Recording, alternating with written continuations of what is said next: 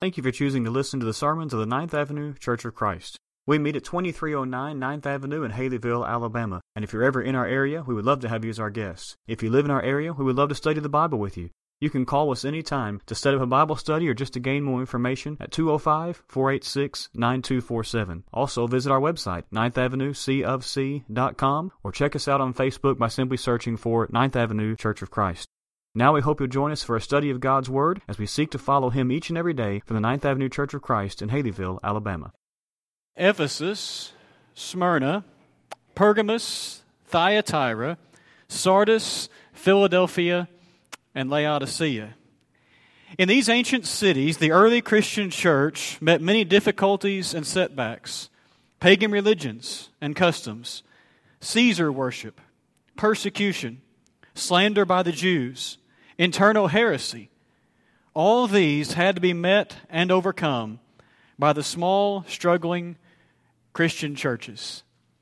Those are the words of William Barclay in some introductory material that he wrote many years ago about Revelation chapters 2 and 3, a section of Scripture that sometimes we call the letters to the seven churches.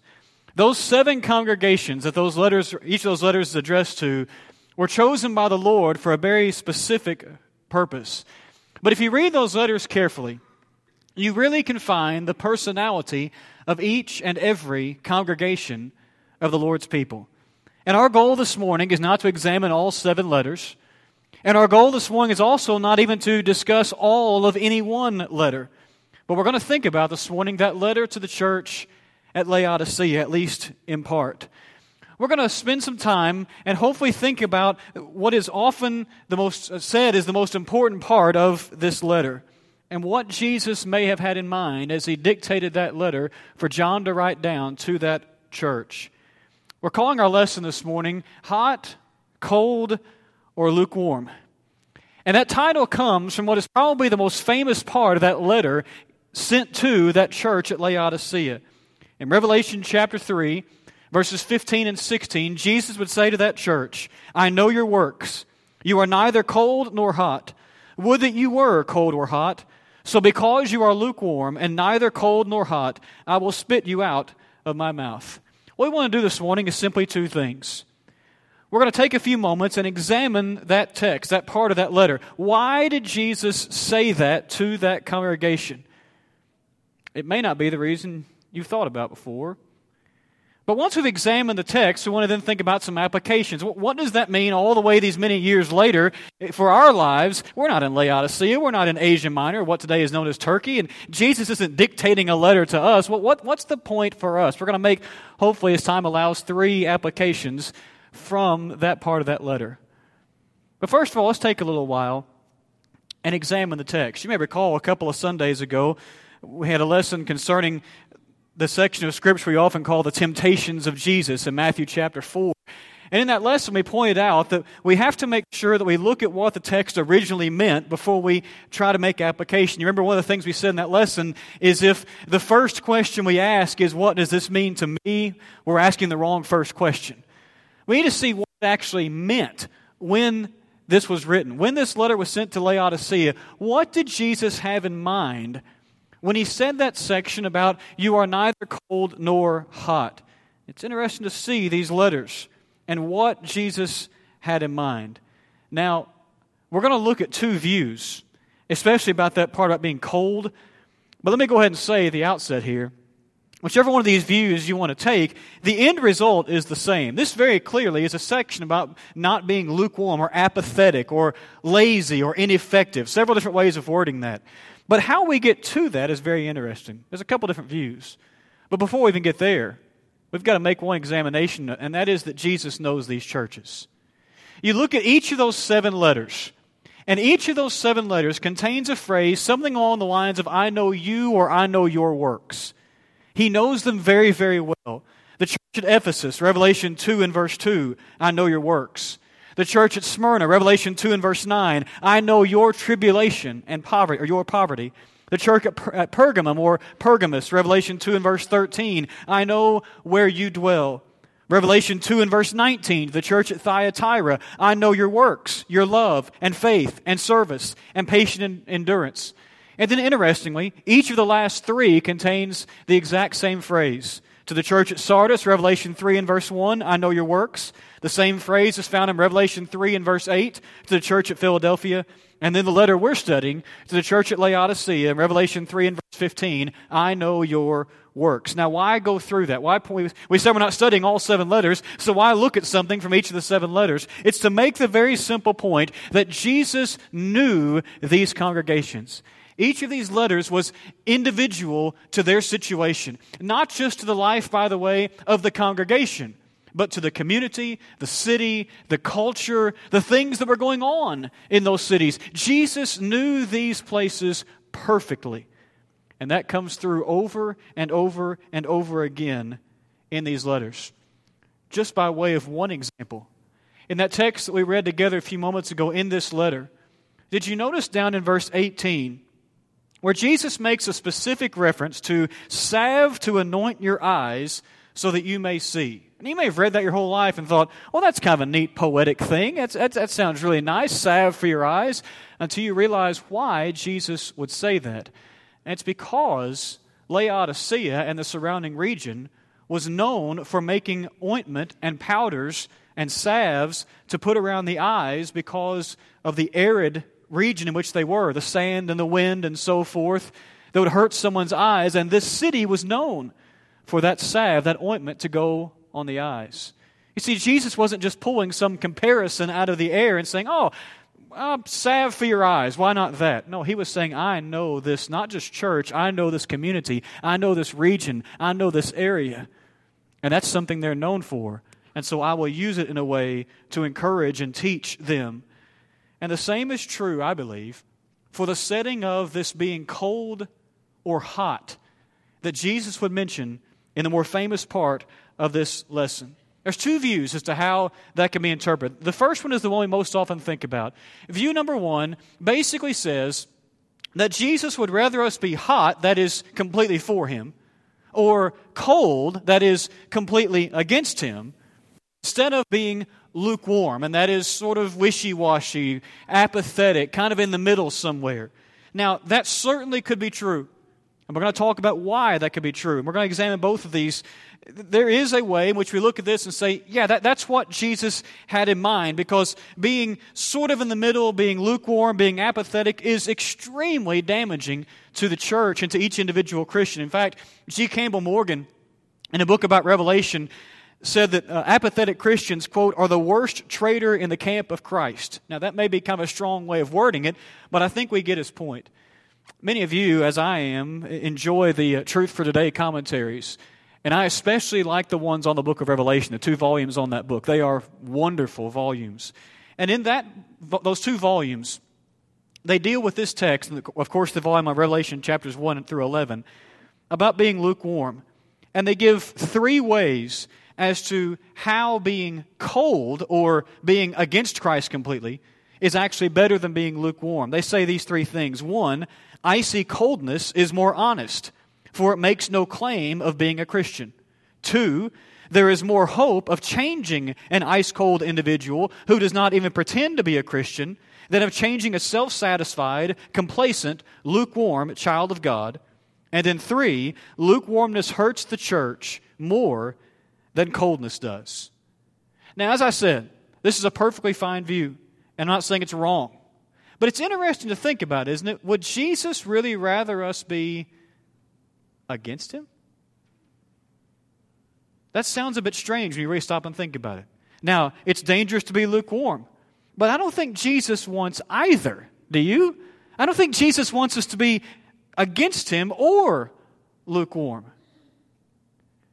Now, the second view we're going to get to in just a second. Let me go ahead and say, both of these end up at the same place. Don't be apathetic. Don't be lukewarm. Don't be ineffective.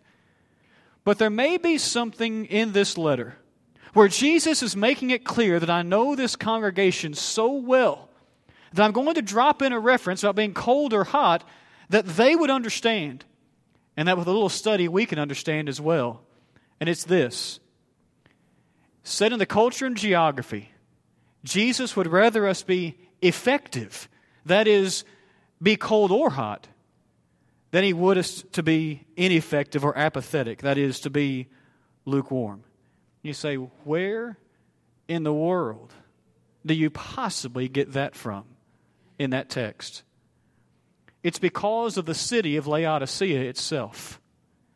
Laodicea, the city, was in a valley. A very wealthy valley, very wealthy city, I should say, in that valley. It was a banking center. It was known for trade. But in the year 61 AD, an earthquake leveled the city. In fact, almost nothing was left. But being part of the Roman Empire, the emperor and the leaders said, we'll help you rebuild. But the city of Laodicea said, no, we don't want your help. By the way, file that away for something we'll mention in a few moments. We're going to do this ourselves. We're going to rebuild ourselves, and that they did. They rebuilt the city themselves. Civic pride. Except they had one problem. They weren't exactly right on the side of a lake or a pond or even a river. There was one nearby, but not close enough to just go out and get drinking water and so on and so forth. So how do you bring water in that day and time anywhere? You got to figure out a way, don't you? So they used their geography to their advantage. They built a very sophisticated system. Nearby, the top of the mountains, the top of the valley, were the hills and mountains, the top of which was very cold, even had snow at times. But for sure, when rain fell, it was very cold. And so they built a system of pipes and aqueducts to bring that water down from the top of the mountains down into the city.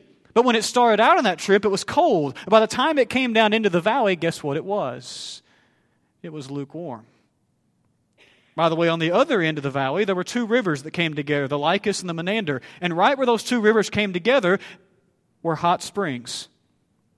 And hot springs, of course, can be used for physical purposes. Hot water can be used to disinfect and wash and do all sorts of things. And so they figured out a way, amazingly, in that day and time, to bring water from these hot springs up into the valley to where they were. But by the time it makes that trip, guess what happens to it? It cools down and becomes lukewarm water. But that lukewarm water still has some of those minerals from the hot springs. I'm not volunteering to drink that, are you? So you have water that's cold and can be used for drinking, giving to animals, and so on and so forth. That can be very, very effective, very, very healthy. By the time it gets to you, it's not really that good for anything. You have water that's hot that can be used for all kinds of wonderful purposes. And by the time it gets to you, it can't really be used for anything, and you for sure don't want to drink it. Guess what happens when you do? Thank goodness for the English Standard Version that just says, spit you out of my mouth, because I don't want to say the V word right here in the middle of a sermon and make myself do it. Some of you are reading that translation going, ooh, because that's what it does. For centuries, and many of you in the medical profession know this, for centuries, lukewarm water has been given to people who need to be sick to their stomach and get rid of something. That's why some translations use, I'll say it, vomit in that verse. What is Jesus saying? If this view is correct, and Jesus knows that congregation, that community, that region so well, he is simply saying, I would rather you be cold effective or hot effective than lukewarm, ineffective, sort of in the middle, apathetic, just kind of going through the motions. J. Vernon McGee summarized it very well. He said, when the Lord Jesus said to the Laodicean church, you are neither cold nor hot, they knew exactly what he was talking about. They had been drinking lukewarm water for years. Water left the mountains ice cold, and it left the springs steaming hot. But when they got it, both were lukewarm, and it was sickening. The Lord Jesus said that this church was neither cold nor hot, and he would spew it out of his mouth. So cold water is effective, hot water is effective, but lukewarm water, it's nauseating because it's not effective. It's not fulfilling its purpose. That's the way I believe Jesus has in mind. Now again, either one is fine because you end up at the same point. That ineffectiveness or laziness or apathy is not allowed by God. It is absolutely nauseating to Jesus. That's an examination of the text. And that's way back then to a church that we don't know anything about other than these few verses, and in part of the world most of us have never been to and probably will never go to. What in the world then does that mean to us all these years later? Let's take some moments and make some application. I guess the most common application, of course, is that lukewarmness in Christians makes the Lord sick. But the question becomes then, if that's true, what does it look like to be a lukewarm Christian? The answer is similar, but we can get some different shades of meaning depending on what we mean by cold or hot, especially that cold part, right? If we believe that Jesus was saying that He would rather someone be cold, that is against Him, than lukewarm, then a lukewarm Christian is just somebody who maybe has some of the outer forms of Christianity, but their heart's not really in it. They sort of dip their toe in the water, if you want to think of it that way, but they're not willing to fully devote themselves to God. But looking at the other way, if we use the interpretation of cold and hot water, both being a good thing, Jesus was speaking to Christians only and was basically saying that each one has a role to play to the full effectiveness that they can complete it. The key, by the way, is that Jesus wants His people to be fervent and to be effective. That's what the Lord was trying to wake this church up to at Laodicea. Did you notice in verse 17, 3 times He used the personal pronoun I to describe them? I am rich. I have prosperity. I need nothing.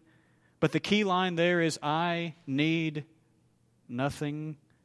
Remember what I said about when the city was destroyed by an earthquake? And the Roman Empire said, we'll help you pay for it. And they basically said, we don't need anything. We're good. We're fine. Now, there's a good side of that, isn't there? Civic pride and so on and so forth, and the work that it took, and even the wealth. There's a good side of that. But that so infiltrated the mindset of not just the community, but of the Christians themselves, that they were saying, we don't need anything.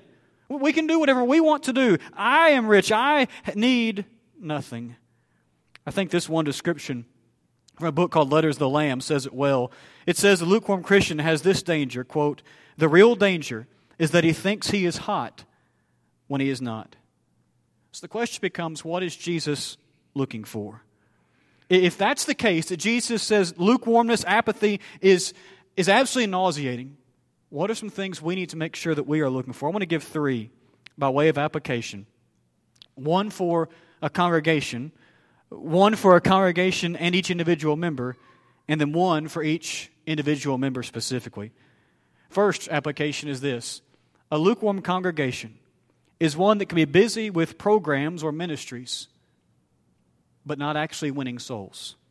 Now, let me say this. Programs, ministries, whatever word you want to put on there, they're fine. They're needed. In fact, as a congregation grows, they're necessary to sort of organize the work and so on and so forth. We have to have a certain level of organization, make sure we're doing things, and make sure people have opportunities to be involved and feel a part of the work. And Leah will tell you, I love this kind of stuff. I love organizing stuff. I'm kind of a nerd, I admit it, okay? But I love that kind of stuff.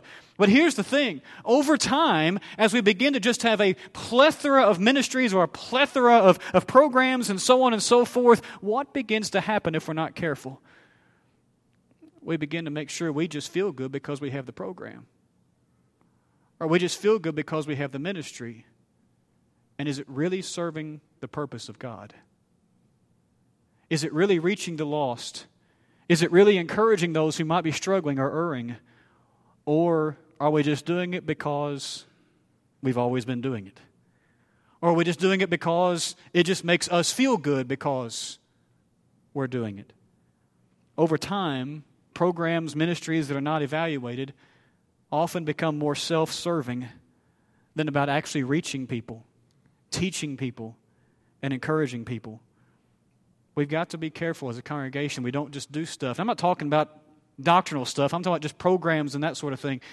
We be careful not just doing stuff just because we've always done it. And just because it makes us feel good. Are souls being saved? Are those who are hurting being encouraged? Are those who are erring being brought back, or at least try to bring them back because of what we are doing? And it becomes more self-centered, inward-focused than reaching the lost. As you transition from congregation to individual, this is true of both. A lukewarm congregation is one that teaches all the right doctrine, says all the right things, but has very little spirit and very little compassion. Now, let me say this at the outset. Is doctrine important? Yes.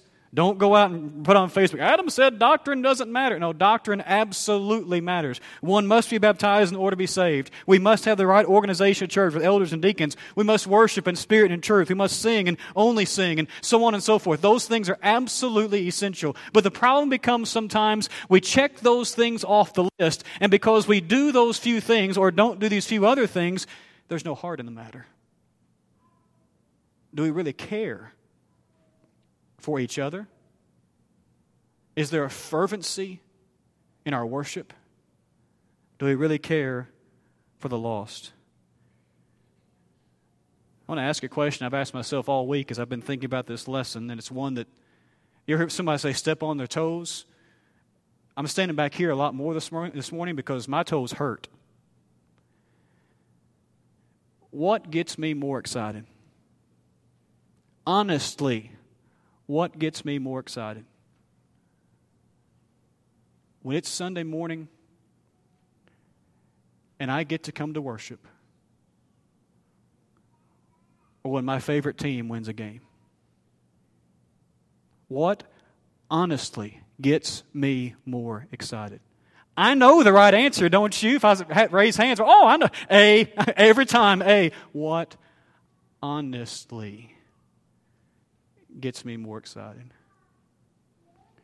Rush and hurry, for there's no other way to get out of church early than to rush and hurry.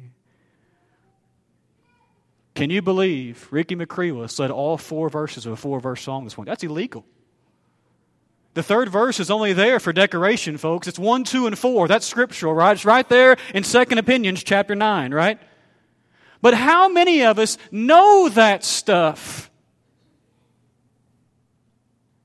And yet deep down it actually really bothers us. It really bothers us. There's the old saying you all know, and it's so trite. We say it so often, sometimes it loses its meaning, but it's absolutely true that people don't care how much you know until what? They know how much you care.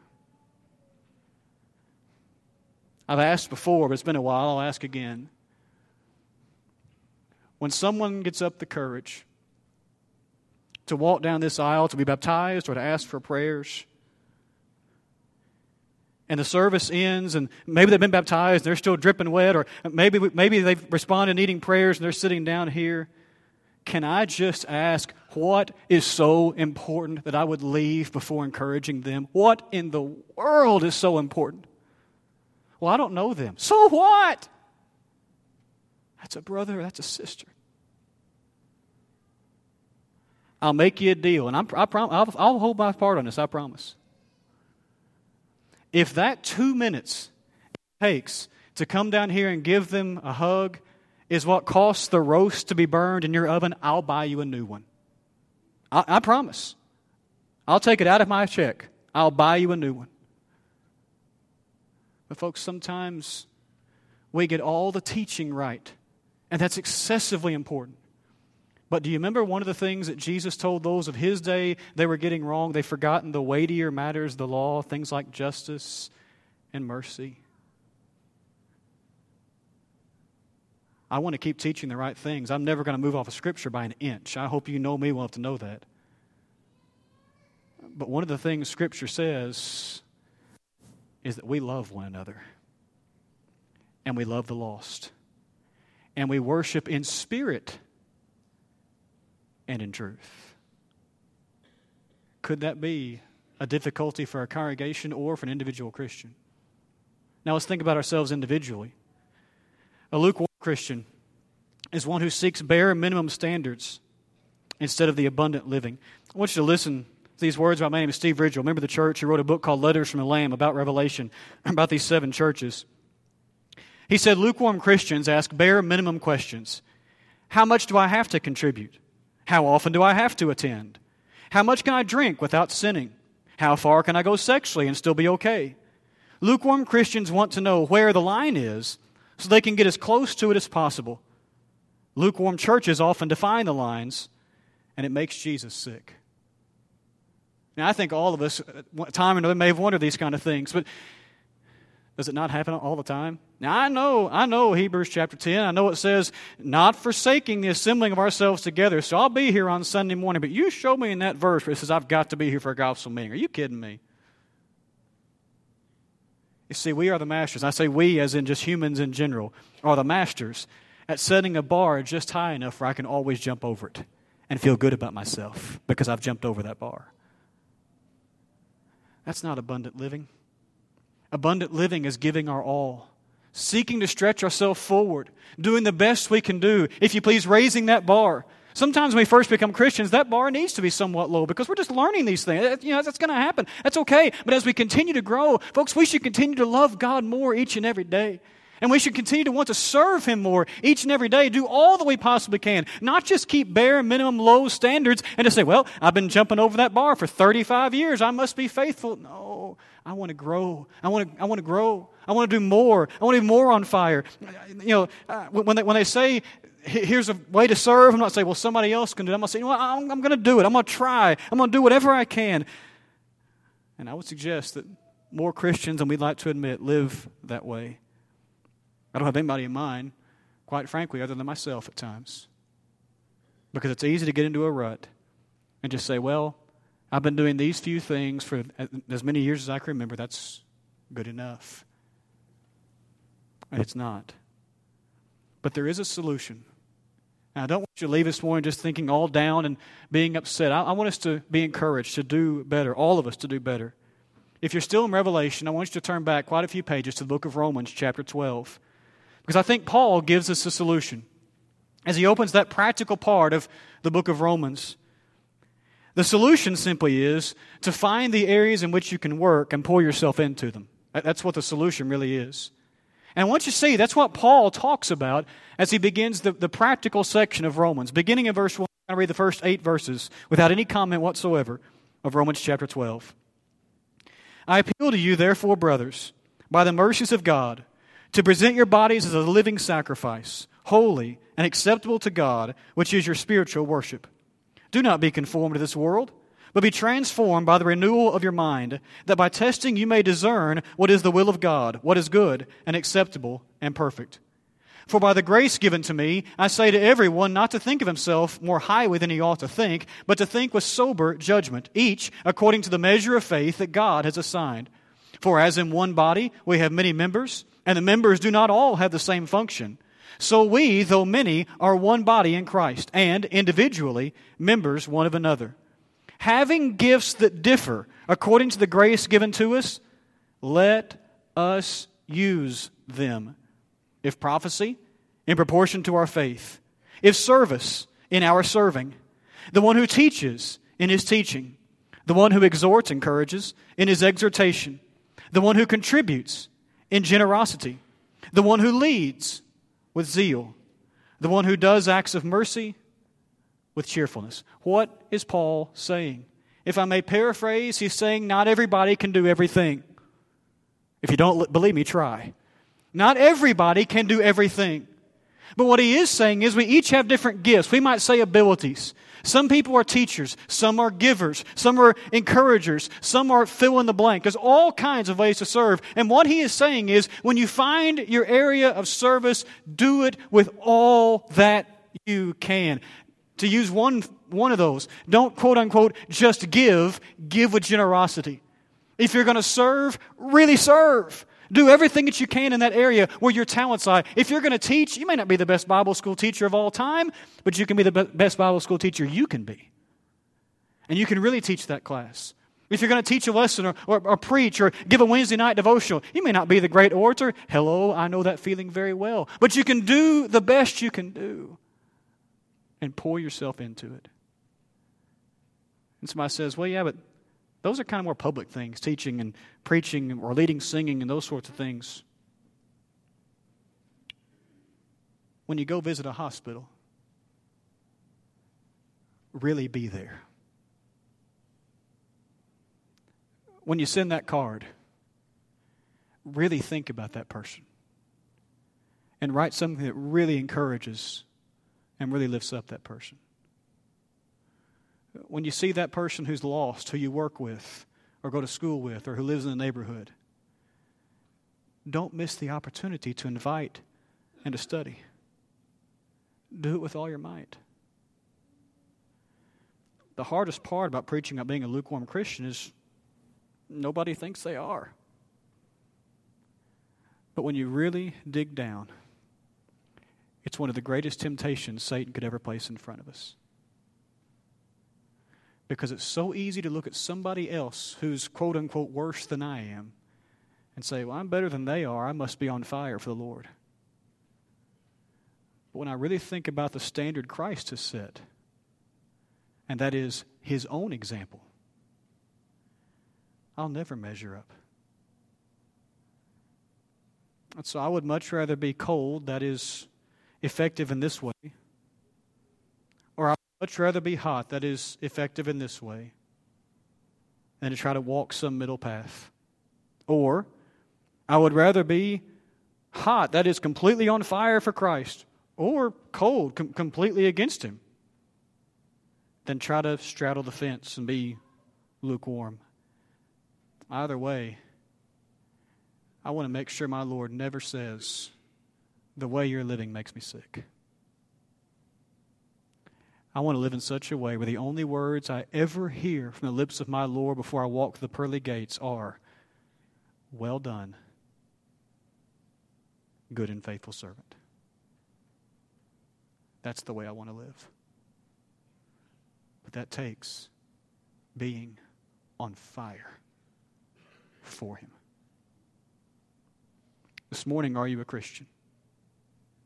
Have you submitted that plan? We talk about doctrine matters, teaching matters, and the Bible makes it clear there is one way to the pearly gate, that Jesus makes it clear there is a plan to follow in order to be saved, that one must hear the words of God and believe those words about Christ, and we must turn from those things that separate us from Him, those sins. We call that repentance. We must be willing to say that I'm changing my life. Am I going to be perfect? No, but I'm going to change my life. I'm going to be different. I'm going to confess that Jesus is the Lord of my life and the only Savior of mankind. And then I'm going to submit my will to His, be baptized, immersed in water for the forgiveness of my sins. That's what the Bible says. That's what we're going to teach. We're always going to teach because that's all the Bible says. Have you done that? Most of us in this room have. If you haven't, we hope this morning you will. Most of us in this room have done that. But may I ask you, as I've asked myself this week as well as in weeks previous, as I've thought about this lesson and prepared it, are you at a time where maybe you're jumping over the bar you set for yourself, but you realize, I'm not really what other people might think me to be?